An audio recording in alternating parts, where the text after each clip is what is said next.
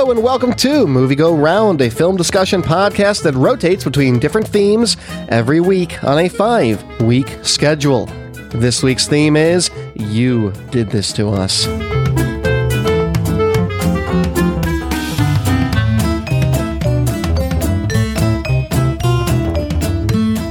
Hello everybody, my name is Brett Stewart. You did indeed do it to us this week. We watched a movie that you, the audience, picked. That means my two other wonderful co-hosts also suffered or delightfully watched, depending on who you are. This movie that we watched this week. Nicole Davis, how was your movie experience this week? I watched this on my laptop while a Riff Tracks movie was playing in the background, and I was playing Simon's Cat Crunch Time on my phone, and I was still bored. So Nicole, this is typically I'm the one that watches like somewhat half-focused, doing 7 other things, maybe an hour before the movie, before the recording. Yeah. But I was ahead on this, and I was ahead on this because my fiance, bless her wonderful heart, put this movie in our thing, and she that's only one vote. I don't know who the rest of the votes were, but there were enough people to vote on this movie that it won. David Luzader, you'd seen this movie before. How are you doing this evening? Yes, I'm doing well. This movie is somehow 11 years old. Right? And that horrifies me. Did you, because you said you saw this when you were in college, right? Yeah, I saw this, doing the math on it. I was 19 when I first saw this movie, so I was prime age for it back in 2008 when this movie first came out. And this is my first time seeing it since. Yeah, you were indeed prime age. Next week, though, we're going to be doing a new round of Movie Go Round, and that means we go back to new to 2. It is one of those rounds where I'm actually the double because I picked last week's movie and now I'm picking next week's movie because the math just worked out in my favor there. That means we are going to be watching School Daze. If you've never seen that before, obviously my two co-hosts have not. It came out in 1988. It is a indie Spike Lee film, one of his very earliest, I believe his second film, and also kind of a musical. I'm very interested to talk about it. It's a great movie. So 1988 School Daze, that's what we're going to be watching next week. Also our first Spike Lee film. But this week, good. I'm excited. Yeah, it'll be fun to dig into, especially because it's totally different than a lot of Spike Lee you might be familiar with. It's more of an obscure, it's a deep cut. So this week, not a deep cut. A lot of people have seen this. It's become a cultural touchstone, for better or for worse. Step Brothers came out in 2008. 2 aimless middle-aged losers still living at home are forced against their will to become roommates when their parents marry. That's the extent of the synopsis that we have. Yeah, this movie, watching it again, I'm like, there's kind of a plot at parts. There's like a loose string of things that happen that the characters just kind of react to, but there's no real story. It's kind of one scenario after another. Yeah. You can tell that they sat down and they brainstormed. What would it be like if these two guys who never got mentally past the age of about 17? 17 feels generous, but go on. Yeah, okay. Like 13. And what would that be like if they encountered each other? Would they hate each other at first and then discover that they're so alike that they must be best buddies? Did we just become best friends? So when this movie started up, I forgot how quickly it gets into the premise, which I kind of appreciate. Yeah. I can appreciate how quickly they're just like, all right, here's these 2 guys, 40 years old, living at home. Their parents meet, and then bam, they're married. Okay, they're moving in. Great. But there's like the scene when John C. Reilly is showing Will Ferrell around the house. And I just, as I'm watching it, I'm like, I have seen this scene a bunch of times in so many blended family comedies where here is the guy who like, this is my house and you're the person moving in. It's like, whatever you do, you can't touch my drum set. It's like, so they're trying to play with these like well-established tropes, but they don't play around with them in any clever way. They just make the characters 40. Yeah. They act exactly like the kids in blended family dramas act, except they're 40. Which, like, even that premise, okay, blended family comedy, but the new kids are 40. There's stuff to do there. There's stuff to explore, but they went like it with the most, I mean, I'll just juvenile, I guess, way of it. Of like, what if we just made it like two 40-year-old guys talking like they're 13-year-olds who just discovered swearing. And that's the thing is, you mentioned juvenile, and it's in our discussion topic as well. And even as somebody who is, you know, in his mid-20s, it just doesn't do a lot for me. And I was thinking, like, is this just my generation's, or maybe even the generation before?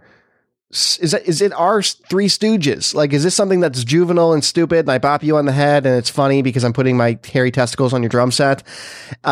Is that just what it is? I think that's kind of what it is. So, as was mentioned before, I saw this movie when I was 19, which is exactly who this movie was going for when this movie came out.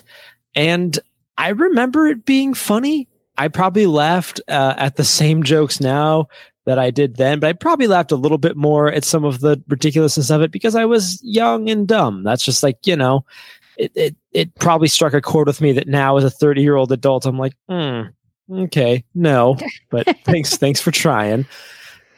And it's just so in that night, you know, 14 to 21-year-old frame, like, yeah, that's the target demo, and none of us are in that target demo. Nope. There's a love of the movie, though. You know, I have people in my family that love this movie. I have people I know that are, you know, much older than the target demo of this that just adore it because there's this love of the Will Ferrell, John C. Reilly collaboration of the mid 2000s, a la this, Talladega Nights. They did some other stuff together before the wall came crumbling down. Yeah, I would say this was kind of the last one that was considered quote unquote good. I'm trying to pull up the general. Yeah, okay. Will Ferrell's filmography, because you had Anchorman in 2004, right? Which, you know, everybody's nuts about Anchorman. Well, Talladega Nights in 2006. Then you had Semi-Pro. Okay, that didn't really work out in the whole Will Ferrell doing sports comedies. I think this was like the next one of, like, this was 2 years later. This was the next of the Will Ferrell, John C. Reilly movies. And this is, I think, where it started kind of being like, okay, maybe you guys are out of ideas. Right. Well, no, I think they were really out of ideas last year with Holmes and Watson. Yeah. Right? That was the death knell. That was distressing. Though, let's look at some of our discussion topics, though. Let's talk about the man-child in movies and TV. Nicole linked us an article on this earlier today. I read through it. I'm going to put it in our show notes as well, because I think it, you know, these guys are not the first duo to try to do this. This is Adam Sandler into the 80s, right? This is Billy Madison and so many other movies. This is Arthur. Adam it's all Sandler these different... is kind of like the poster boy for man-child movies. Yeah. Well, so there is so I was on Box Office Mojo, and there is a way to look up films by genre, but they don't just do, like, you know, action, comedy, blah, blah, blah. They break stuff down like comedy, different kinds, like comedy high school, comedy R-rated youth, and there is comedy Arrested Development, which I think is exactly where this fits in. Yeah. That's also kind of Arthur, isn't it? Even before Adam Sandler days. Yeah. And by the way, Step Brothers was number 8 in that category of Arrested. What's number 1? Number 1 is Ted. Oh, sure. Oh, yeah. Perfect. Yeah. I think Ted's funnier than this, though. So Ted's a different kind of comedy, though. Ted's kind of like pothead comedy, whereas this is just straight juvenile. But it does have its moments. I feel like we shouldn't just shit on it because a lot of people like this movie. They voted on it. No, I will happily proffer examples of things that I found amusing. But I mean, I found this article, and it really it captures a lot of the things that really bother me about this trope in the movies. And this is an article from the Houston Press by a fellow named Jeff Rauner. And he gives 5 major problems with it. Number 5, they trivialize entire art mediums by classifying things like video games, collecting comic books, going to cons, interest in anime as juvenile, and that you need to put those things away in order to be a functional adult. They trivialize occupations, like working in a big box store or being waitstaff, or, and he puts it well, saying, "I truly hate this trip because it furthers the idea that there are kid jobs and real jobs, which makes it all the more easy for the bosses of the world to pay workers below a living wage for certain work." Number 3, they tell you that women are the answer to all your problems. That these men are forced to grow up to be with a mature woman who, for some reason, finds this, man baby attractive, because she's not a functional adult woman if she's finding this man baby attractive. I have to tell you right now, as a woman. He says 2 problems with this trope. One, it's almost always kind of creepily cast the romantic interest in a mother figure sort of way. And second, it broadcasts this dumb, dangerous idea that for you to become a better person, you need someone to love you. Which I would argue that's the only thing this movie plays around with in any sort of good way when it comes to their relationships with women. That is, I think, an actual, let's play around with the trope. But for everything else that you're saying, absolutely does apply to this movie. Yeah. Number 2, they imply that it's a normal phase, where it is not. I can tell you, as someone who went to high school and then college and then graduated from college and went and got a job and paid bills and my taxes and, car insurance. Yet still maintained my sense of fun. This is not a necessary or productive stage of development. No, and even not because you're like, oh, you're a woman, they're more mature. Like as a man who is in his 30s, I still very much enjoy anime and fun stuff and movies and comic books and all that jazz. I also have stocks and I pay taxes. I am very much firmly footed in the adult world. That doesn't mean that I can't just because I'm watching Full Metal Alchemist Brotherhood right now doesn't mean that I'm an immature boy rolling around. Now, right. David, though, do you go on riverboat gambling trips and yes, why does that matter? Shit with the door open? And there's several other ones in there. Well, they also the stuff they discuss is very important. Look, if you're not going on a riverboat gambling trip, regardless of gender, you're doing it wrong. Yeah, well, the number one reason that's in this article that I hadn't been able to, it hadn't coalesced in my brain, but this is really it, is number 1, it is so privileged. He says, you know what I've never seen in Adam Sandler flick? Him struggling to make the rent or facing anti-Semitism. It's very classist. It's very boring. Being this self-indulgent takes resources, and it's vexing. There are a lot of 40-year-olds in this world who've been in the workforce for 22 years, or more, and living responsible lives. And so I realized this was a long diversion here, but it's an important one. It seriously bothers me, and it happens in so many movies, which are and in a number that is grossly out of proportion to the number of men who behave this way. And I think the audiences have responded to that a little bit. And I don't think it's as much of a driving force in comedies these days. Looking even at the number, the genre I was talking about for the comedy Arrested Development, they only show you the top 24 movies that have grossed, but a lot of them, are within the last couple of decades, but the newest one is 2012. There's nothing past that. Because I think largely all of our man children have gone into the Marvel movies. But But yeah, I feel like it's not as much of a thing in comedies anymore. That's just me. I don't know if people have like examples they want to throw my way. Please do. But I mean, I think like Holmes and Watson is this thing, and people were just like, no, we don't want it.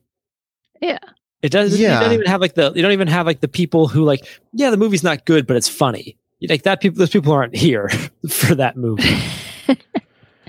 Right. Yeah. No, I think when you say Arrested Development, I think of the show Arrested Development, which is an amazing show, but it certainly has the character of Buster Bluth, who is in that stage that these guys are in many ways. But it's done in a smart way. Yeah, Tony Hale's execution of his character is so much better than, in my opinion, the way these guys play these characters. Though I will say, out of the two of them, I think John C. Reilly is riffing on this a little more than Will Ferrell is. He seems to be having more fun with it, and I think he's a little sharper with the jokes. Yeah, it's just, Brett and I were talking about this a little bit before we started recording, that every time there's an opportunity to go for a joke and there's like 2 or 3 different ways you could take it, they always take the dumbest, most boring way. Like, once you better not go to sleep or I'm going to punch you in the face. Or I'm going to put soap in a sock and hit you with it. I'm going to stab you in the neck with a knife. I'm going to touch your drum set. Right. I think part of that is charming for a lot of people. I watch this with my fiance who does love this. Why? Because she's asleep right now. I pull her on mic, but I think part of it's just like, I'm gonna stab you in the neck with a knife, and it's like this like drawn out delivery of you expect him to say something quirkier than he actually is able to figure out how to say. I think that's part of it. I think it's also like this is like the level of clever people kind of are. I wonder how much of this movie was just them doing a million takes and them riffing, Right. That's kind of how it comes off to me. Bit. I'll stab you in the neck with a knife was probably like, I'll shoot you in the penis with a machine gun. Like they probably said a million different things. It was like, yeah, this one felt like more natural maybe than others. I don't know. I'm not going to try to defend anything this movie does, but I think the reason that it might be appealed to people is because it's like, yeah, like Brett said, it's the extremeness of all of their threats. Like, Will Ferrell calls Richard Jenkins a geriatric F. I'm not going to say it on this show. And when I was watching that day, I was like, holy crap. Like, that's so extreme to call anybody. Well, yeah. And it's another, I mean, they are making fun of how privileged and entitled these guys are. But the way they're doing it just makes me more annoyed with them rather than amused. It's because like they want to play with these tropes, but they don't want to play with them like as I said earlier, they don't want to play with them in a meaningful way. They just want to play in the sandbox. Yes, thank you. That's the good way to put it. That's what it was like watching. It was like watching people. I think that's another thing I don't like about it. It feels like it's a second draft, maybe. It's like watching people sitting around at a table brainstorming and working out how they're going to do it, but it doesn't seem quite like the finished product to me. Yeah. Honestly, I could have kept this movie firmly in my memory of 11 years ago and remember, yeah, I enjoyed that movie and having never see it again. I never had to see it again. Like, I got the most enjoyment I was ever going to get out of this movie at 19 years old. Yeah, I think we should talk about some of the things that we did find amusing. It does have its moments. Basically, I think them trying to thwart Adam Scott selling their parents' home is funny. I think John C. Reilly in the Klan outfit, cutting the hedges of the neighbor's lawn, saying everybody here recycles and waving nicely at them, while Will Ferrell's mowing the lawn as a Nazi.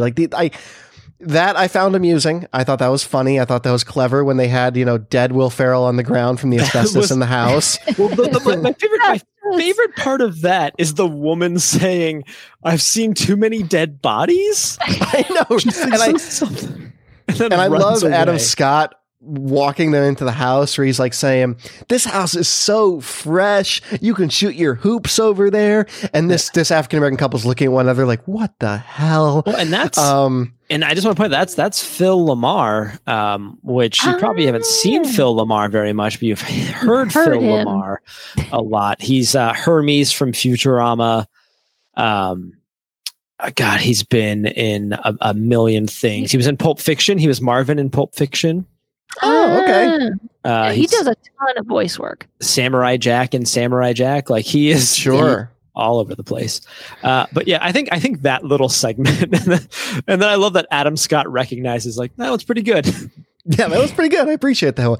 Adam Scott, as Nicole said in our Slack while we were watching this movie, has the most punchable face in the world. Oh well, it's his haircut in this movie, and the sideburns that go down to the jawline. Like, yeah, it's just but I probably laughed the most at his lines than anybody because of because it's Adam Scott. Like I'm laughing at him now because I know Adam Scott from Parks and Rec and stuff like that. Yeah, and just to see him as this guy again, and just I love that scene of like when he lifts up his shirt to show his abs, and it's very clearly not him when they show the abs. It's like these absolutely somebody else, baby oiled bodybuilders' abs. Oh, that got me. Yeah, I mean, he's playing a character who like mentally and emotionally got maybe 5 years further than his brother and then stopped again. High school was his peak. He's figured out how to he's work also the very system successful to function in a job that allows him to be this manipulative, douchey guy and get away with it. Right. Yeah, though his character in this reminds me most of him in The Good Place, which I know David also watches. Yes. Where he essentially plays some dude from Devil. Some dude from Hell. Yeah, he plays a demon from Hell. So they're largely the same character. I would agree. Yeah, it's fun to see Adam Scott in those kind of roles, especially considering he was Ben for so long. Right. Yeah. Yes, he was, and him forcing his family to sing "Sweet Child of Mine" a cappella in the car. Oh my God, that in harmony. His wife. I'm paying $1,200 a week in voice lessons, and this is what it gets me. Who is she studying with? I know 12. Is it 1,200? She's taking lessons with Leontine Price or something. I don't know. Yeah, and I also really enjoyed. I've heard the Boats and Hose song. It is so juvenile, but it's the one juvenile part of this movie that I did find immensely amusing. And I think the reason I find it funny. And the reason I personally find it so great is because having worked for several years when I was in college as, someone who wrote press releases and did reviews and interviews for independent bands, I got stuff like that. Like every week, like it is a real thing where people will make something that absurd and think it's fantastic and call themselves Entertainment Unlimited or whatever it is there. Prestige Worldwide, which is such a good entertainment company name. Right. So I've seen people do this, which I think is why it was even funnier to me. But the whole presentation of trying to get Adam Scott's character to invest in Prestige Worldwide, followed by the Boats and Hose music video and them crashing Richard Jenkins's boat. It's a good scene. They were supposed to make a rap album. Will Ferrell and John C. Reilly were because of this movie, and that fell through.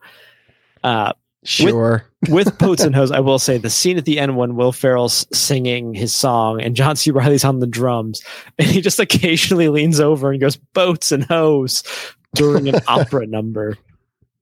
It has charm funny. to it. It has some charm to it in that regard. And what else do we actually had to make a list of stuff we liked, which is probably not totally indicative of how we thought about this movie.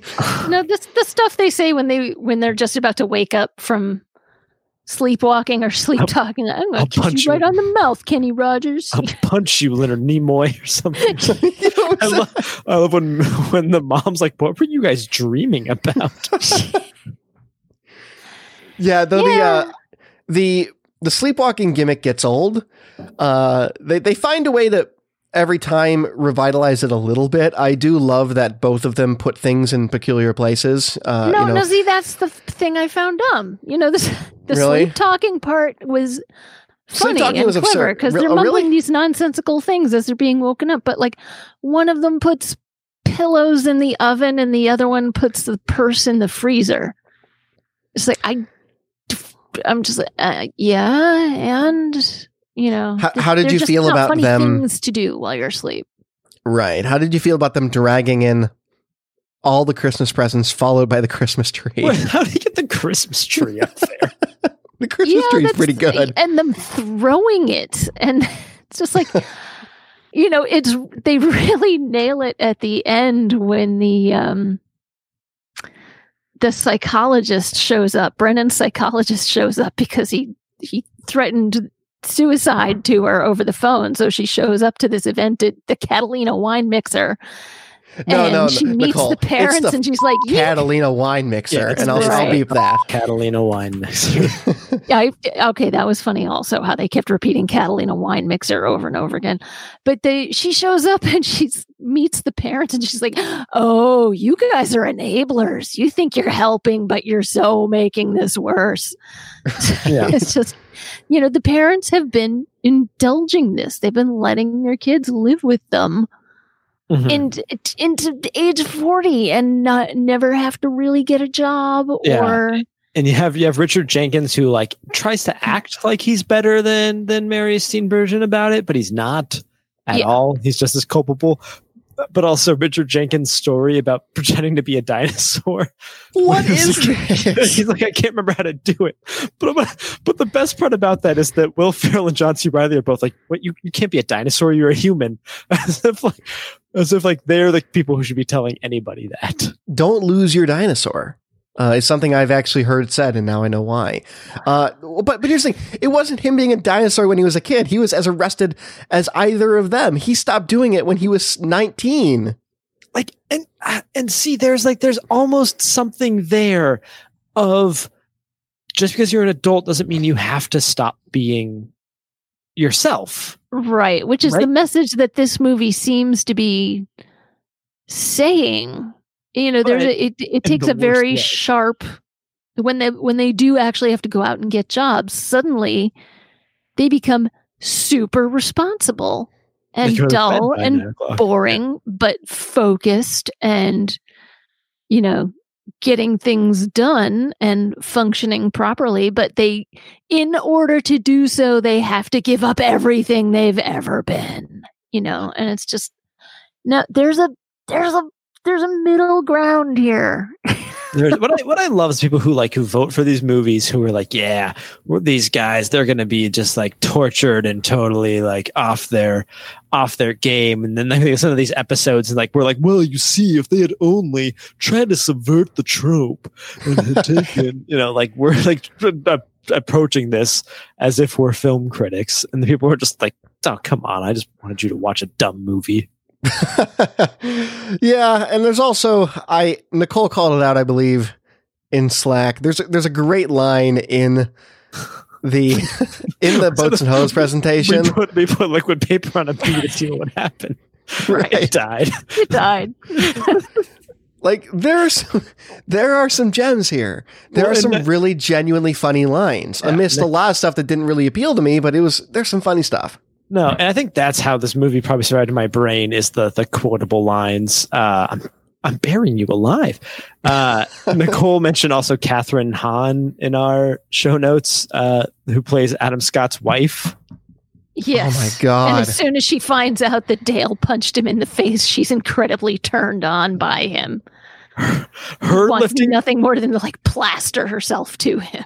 Her lifting her leg up at the urinal will never not be funny. Followed by Stay Golden, Pony That Boy. is very difficult. As a woman who has tried to pee standing up once or twice, this is not. But she does it with such confidence. Well, you have to. You have to do it with confidence or it doesn't work. Yeah. Oh my God. Yeah, no, I do love the Stay Gold, Pony Boy. After that, it's a good line. Pony Boy. Yeah. So let's talk a little bit more about Roger Ebert. And he said, when do comedies get so mean?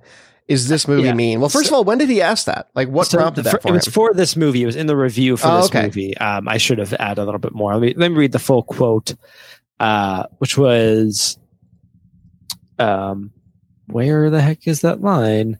Blah, blah, blah. Roger Ebert gave the film 1.5 out of 4 stars and said, "When did comedies get so mean? Step Brothers is a premise that might have produced a good time at the movies, but when I left, I felt a little unclean." This movie made Roger Ebert so innocent in 2008. I know. Little did he know.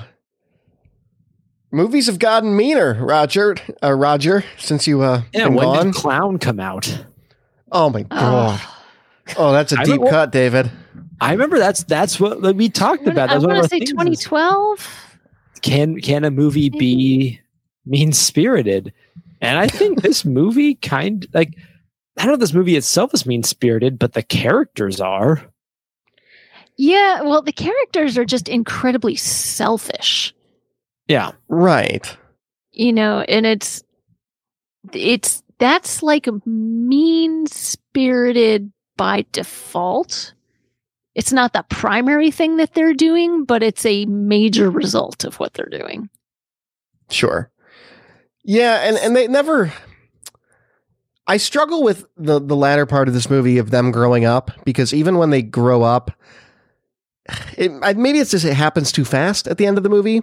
We spent an hour and 20 minutes with them in this state of complete Arrested Development, and now we're finally seeing what they might be kind of like if they were grown-ass adults. And well, speaking of ass adults, I mean, what's Will Ferrell's defining moment of being an adult is when he runs out of toilet paper, he wipes his own butt with a bath mat and then goes and buys toilet paper. Well, first he uses the sink as a bidet. He sticks his ass in the sink, right? While doing this. On the right track, buddy. Your shower is probably on the other side of that room. Yeah, there's like a little bath scrubby on the edge of the sink. That also. Yeah, there was like a little loofah. He probably could have. Loofah would have been cheaper than the mat. Though that mat also looked like it had to go anyway. It's just like he's working on it. He's working on it. So are these guys progress? Right. So I mentioned in the top of the program that I think, again, for better or for worse, these guys are somewhat of a cultural touchstone. They kind of, I don't want to say they created this kind of comedy, because I do think that it's... No, they definitely did not. Right. And I do think that stupid humor, again, goes back to the Three Stooges and before. But I think that the vulgarity being infused into it definitely kind of took hold in like the peak Will Ferrell years.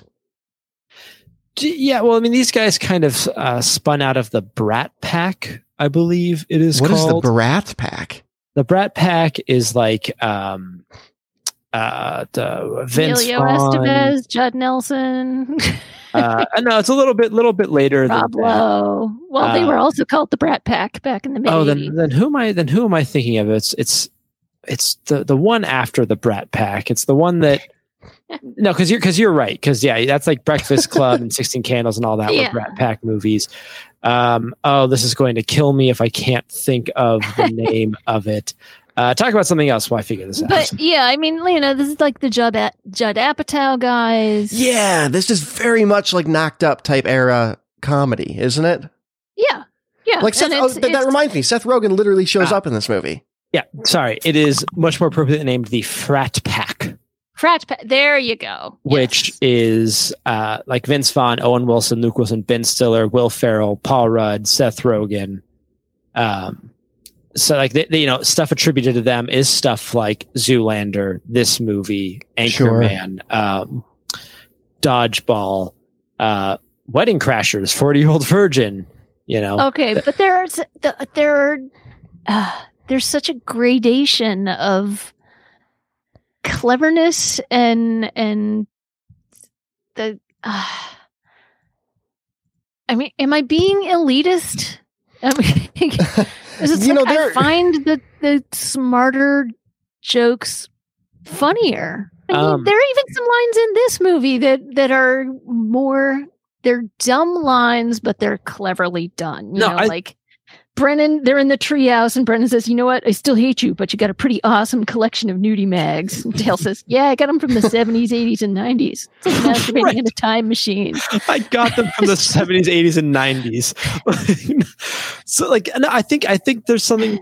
Because I think the thing that we all criticize Adam Sandler for now is, I think, what this movie also did, which this movie was a chance for two buddies to make a movie together. And just like, because that's what Adam Sandler does now, right? He makes movies for his friends, movies with his friends. Or movies that let him go, film in Africa and take his family for a vacation. Like, I think that's kind of what this movie was a little bit of. Like, it's just, hey, it'd be really funny if we made this movie about two guys who haven't really grown up. Okay, cool. Let's make it this weekend, sort of thing.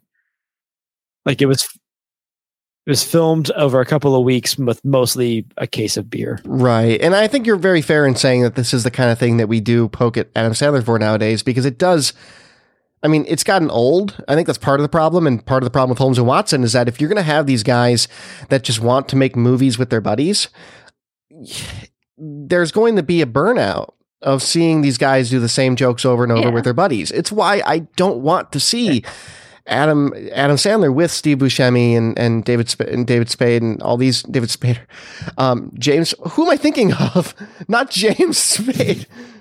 I don't know. James Spader. You're thinking of James Spader. Continue. It's another reason that, Kevin Smith's movies have gotten further and further apart, and he's done. I mean, he's going back to Jay and Silent Bob this year, but in the meantime, he's made, Red State and Tusk and God Help Us Yoga Hosers, and he's done some different things in between. He's tried to go in different directions. Yeah, I think that Will Ferrell has kind of proven that things break down in thirds with him, right?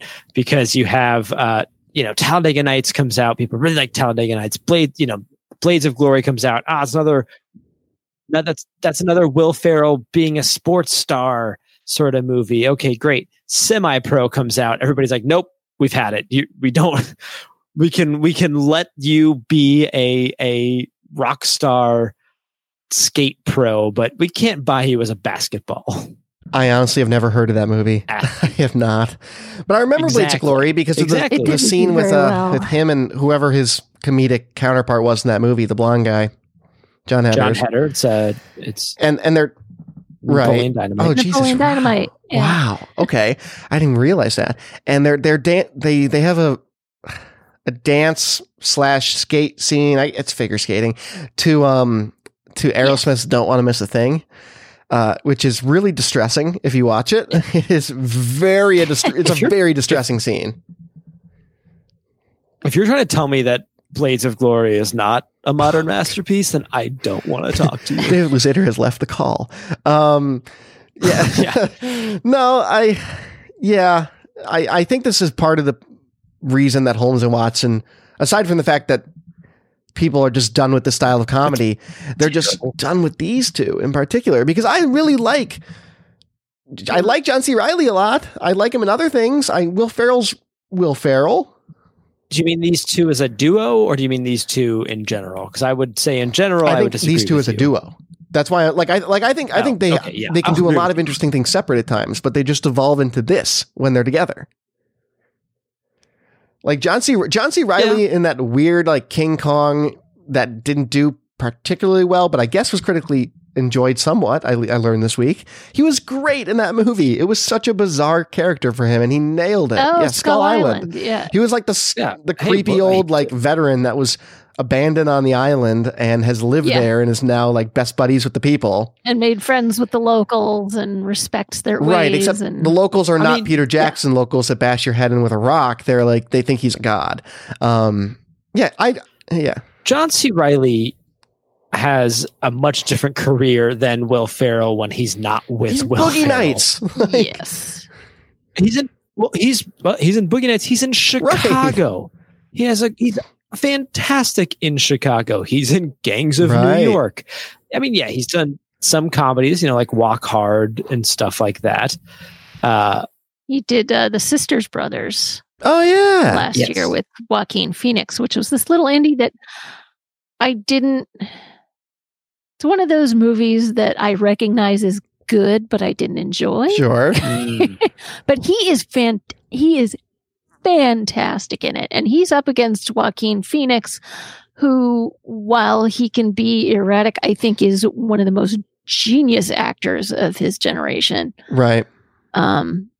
And he's not only holding his own, but actually, John C. Reilly is actually dominating that movie in terms of his screen presence and the depth of his character. I mean, he's such a bizarre actor in a real beautiful way. I mean, he also has this crazy show called Check It Out with Dr. Steve Brule. Yeah. Which I think that is a show where the stuff you can look up on YouTube is going to be way funnier than the actual show itself. Okay. But it's a Tim and Eric thing. John C. Reilly, he's a great actor. Yes, he is. I do like him a lot, and I don't want to see more of him with Will Ferrell. I like him. I like Will Ferrell too. I think Will Ferrell can be very funny, but I don't like the super juvenile stuff. Old school is not my bag. I actually really liked his run on The Office. There's this genius moment where he does invisible juggling. Will Ferrell is a great comic. He really is. Yeah.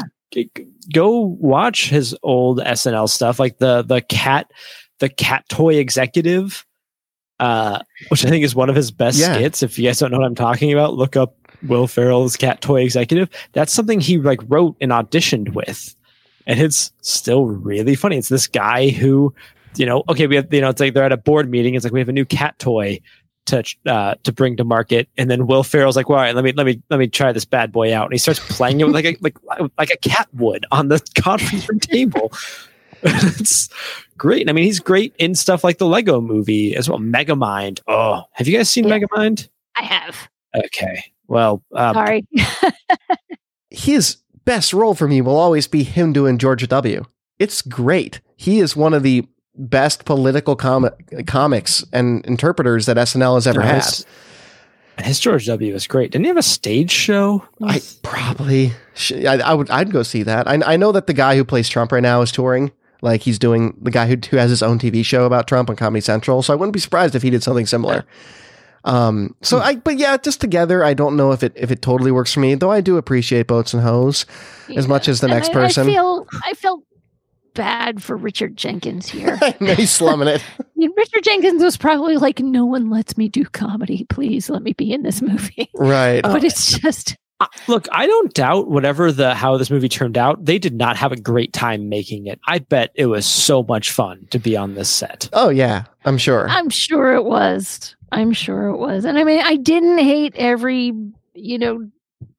juvenile thing about it. I just most of it.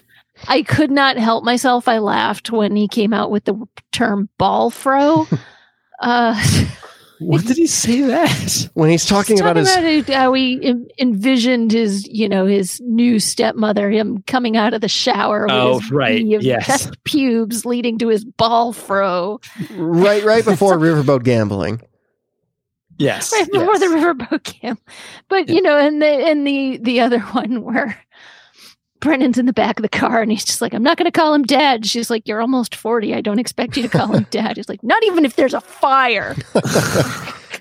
And him, Will Ferrell, constantly trying to hug Richard Jenkins, I thought was a really great joke. Yeah, trying to figure it out. Yeah, and then like the hug with Adam Scott at the end, I also really enjoyed. That was good. Two guys who've never hugged. They just end in a high five.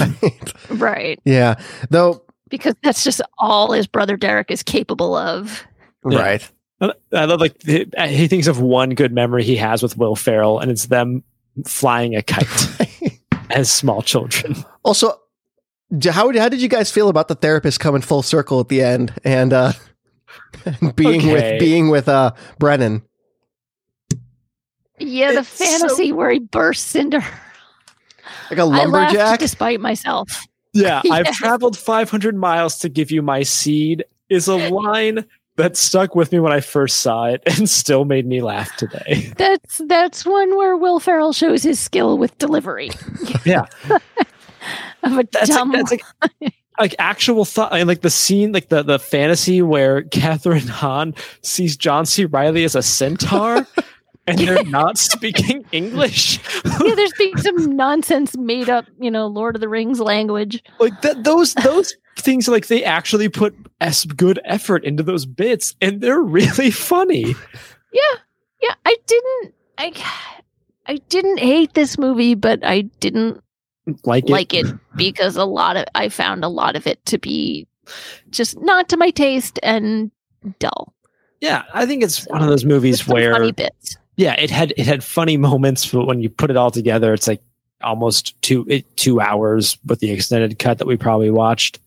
And it's a lot to get through to get to the funny bits. It could have been tied together better. Right. I think it was the original cut was like 90 minutes. That's what I saw. Like yeah. Oh, there's an unrated cut that's like 110 minutes or something. I'm good. Yeah, I don't need that. Yeah, that's what I said. I don't need that. I went with the 92-minute version. So, David, you did mention, Richard Jenkins just let me do comedy. And we've actually seen 2 comedies from this era with Richard Jenkins. I was just reminded of on his IMDb. Well, yeah, Cabin in the Woods and Burn After Reading. Oh, right. Oh, yeah, he was. He's our boss at Burn After Reading. But he plays a straight man in Burn After Reading. He doesn't get to do any of the funny That's true, bits. but he is the only likable character of that movie. He's the savior. God, yes. Richard Jenkins is such the epitome of exactly what he does that I'm just looking at his filmography and I forget how many movies I've seen him in. Oh yeah, I forgot he's in Shape of Water. I love Shape of Water. He's got the Paul Giamatti thing going on for him where he's the perfect supporting actor in so many things that he's in. But you don't see him take the lead very often. He's that guy. Yeah. Except you know his name. Well, except that Paul Giamatti has a very distinct way of talking that makes him stand out. That is true. That is very true. Well, it's Paul Giamatti, everybody. Okay. That was my bad Paul Giamatti. Email us your impressions of Paul Giamatti at hi@moviegoroundpod.com. Oh, I'm sorry. That's not even our email. What is our email here? hi@mgrpodcast.com. My bad. mgrpodcast.com. You can email us there. We'd love to hear from you, especially if you voted for this, because we do want to hear what people love about this movie. Did you listen to this and were you yelling at your headphones saying, oh my God, they didn't talk about this and it's so funny? Like, please let us know. Right. You guys didn't get it. Yeah, let us know if we didn't get it. Yeah, that'll probably all be directed at me. That's okay. Let us know. It's like, you just don't get it. You just can't let go and just enjoy a movie. Turn your brain off. And you understand, as a woman who's not a man that is 17 years old. Right. As a woman who does not own testicles, you couldn't possibly have found this funny. Yeah. I like how it's the comic book guy from The Simpsons emailing in. I mean, that kind of is the stereotype. Right. Though, seriously, though, again, hi@mgrpodcast.com. We'd love to hear from you about this. And go and rate us on iTunes and Stitcher as well if you enjoy the show. But, David, where can people find you online? You can find me under the username Davluz, that is Zavluz. So Twitter and Instagram, you can find me there, and also on the Brokebot Mountain podcast. Very good. What about you, Nicole? I'm just going to flog our Facebook page this time. It is facebook.com/moviegoroundpodcast. I'm the one who puts up the posts. I'm the one who checks the posts. I'm the one who tweaks the posts and interacts with people on there when people interact, which they almost never do, except for those, those occasional folks from India who the second I post a movie, I get watch movies streaming for free on such and such a channel, and I have to go block them. We have numbers. We know we're not screaming into the void. Please go and interact with us. Yeah, but literally like 50% of my interactions on our Facebook page is blocking people trying to post illegal streaming sites. So please talk to us. Yes, please do. And you can also go on social.mgrpodcast.com to get links to all of that, along with our Twitter, along with our personal Twitters. And you can find me on Twitter at I am Brett Stewart. That'll do it. Myself, David, and Nicole. We will be back next week with a departure from this, most certainly, 1988 Spike Lee, School Days. It's his second movie. Be sure to check it out, especially if you're a Spike Lee fan who has never before seen this movie, because it's a really interesting deep cut from his filmography. I hope you guys enjoy it. We'll see you then.